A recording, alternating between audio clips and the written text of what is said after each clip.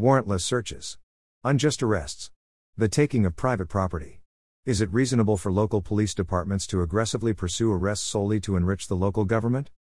Are such things actually happening in America today? Yes. What is the principle of all governments? Where do you find it? Look to the first sentence of the second paragraph of the Declaration of Independence.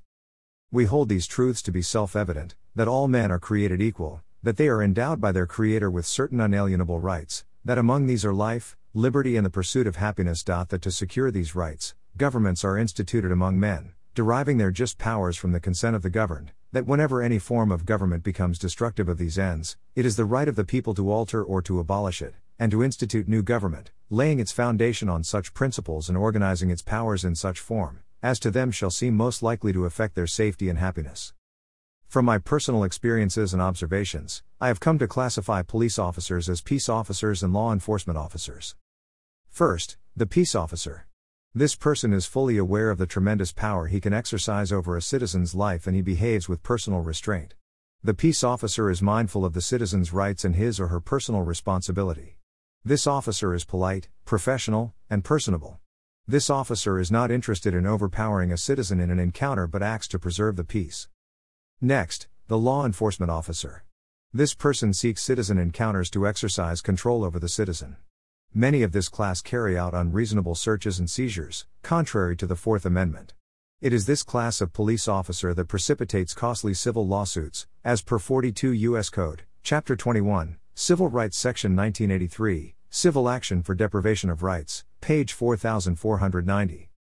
Any encounter between a citizen and any governing official, whether an animal control person, city building inspector, municipal department head, county elected office holders, police officers, sheriff's deputy, county commissioner, or the county judge, the first duty of all these officials is to secure the rights of the citizen.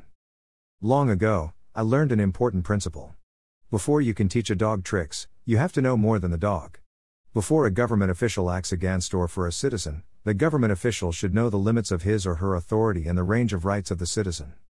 Ignorantia juris non excusat, ignorance of the law is no excuse. The Texas Penal Code, Title II, Chapter 8, Section 8.03. Mistake of law A. It is no defense to prosecution that the actor was ignorant of the provisions of any law after the law has taken effect. If you ask your lawyer if your ignorance of the law can be a defense to prosecution, he or she will say, it all depends. Read all of Section 8.03 for insight. Personally, I respect all governing officials. There are many with whom I enjoy friendship. Over my many years of life, there have been encounters with police officers, civilian and military, state and local, from the East Coast to the West.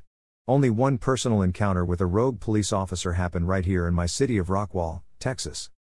Late one evening, city police were investigating an auto parts business adjoining my office in downtown Rockwall. Someone reported seeing lights in the closed auto parts store. In a short span of time, there were two encounters with Rockwall police officers. The first was with an officer who opened my unlocked back door and called out. I answered his call.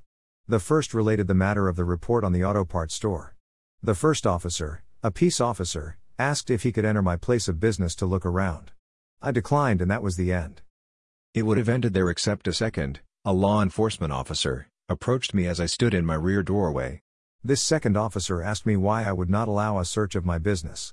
Knowing my rights under the Fourth Amendment, I stated, I don't want to and I don't have to.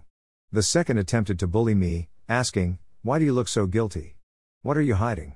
He withdrew his handgun from its holster, holding it at a 45-degree angle between himself and me, his finger clearly within the trigger guard. The first officer knew my rights and respected them. The second undoubtedly knew my rights and ignored them. The encounter precipitated a certified letter to the chief of police, and that was a mistake on my part. The police chief is not the top authority in a city manager form of municipal government. I should have addressed my certified letter to the city manager and copied each member of the city council. My certified letter should have been transmitted to the city manager, who can hire or fire the chief of police. What should you do in an encounter with a rogue police officer or other governing official? First and foremost, do not misbehave. Remain calm. Leave it to the rogue official to be the bad guy. In a court of law, if there is misbehavior on the part of the citizen and misbehavior on the part of the governing official, the citizen will most likely lose. Greater than be subject for the Lord's sake to every human institution, whether it be to the emperor as supreme, or to governors as sent by him to punish those who do evil and to praise those who do good. For this is the will of God, that by doing good you should put to silence the ignorance of foolish people. Live as people who are free, not using your freedom as a cover-up for evil, but living as servants of God. Honor everyone. Love the brotherhood. Fear God. Honor the emperor. Greater than 1 Peter 2:13-17 ESV. John White. Rockwall, Texas.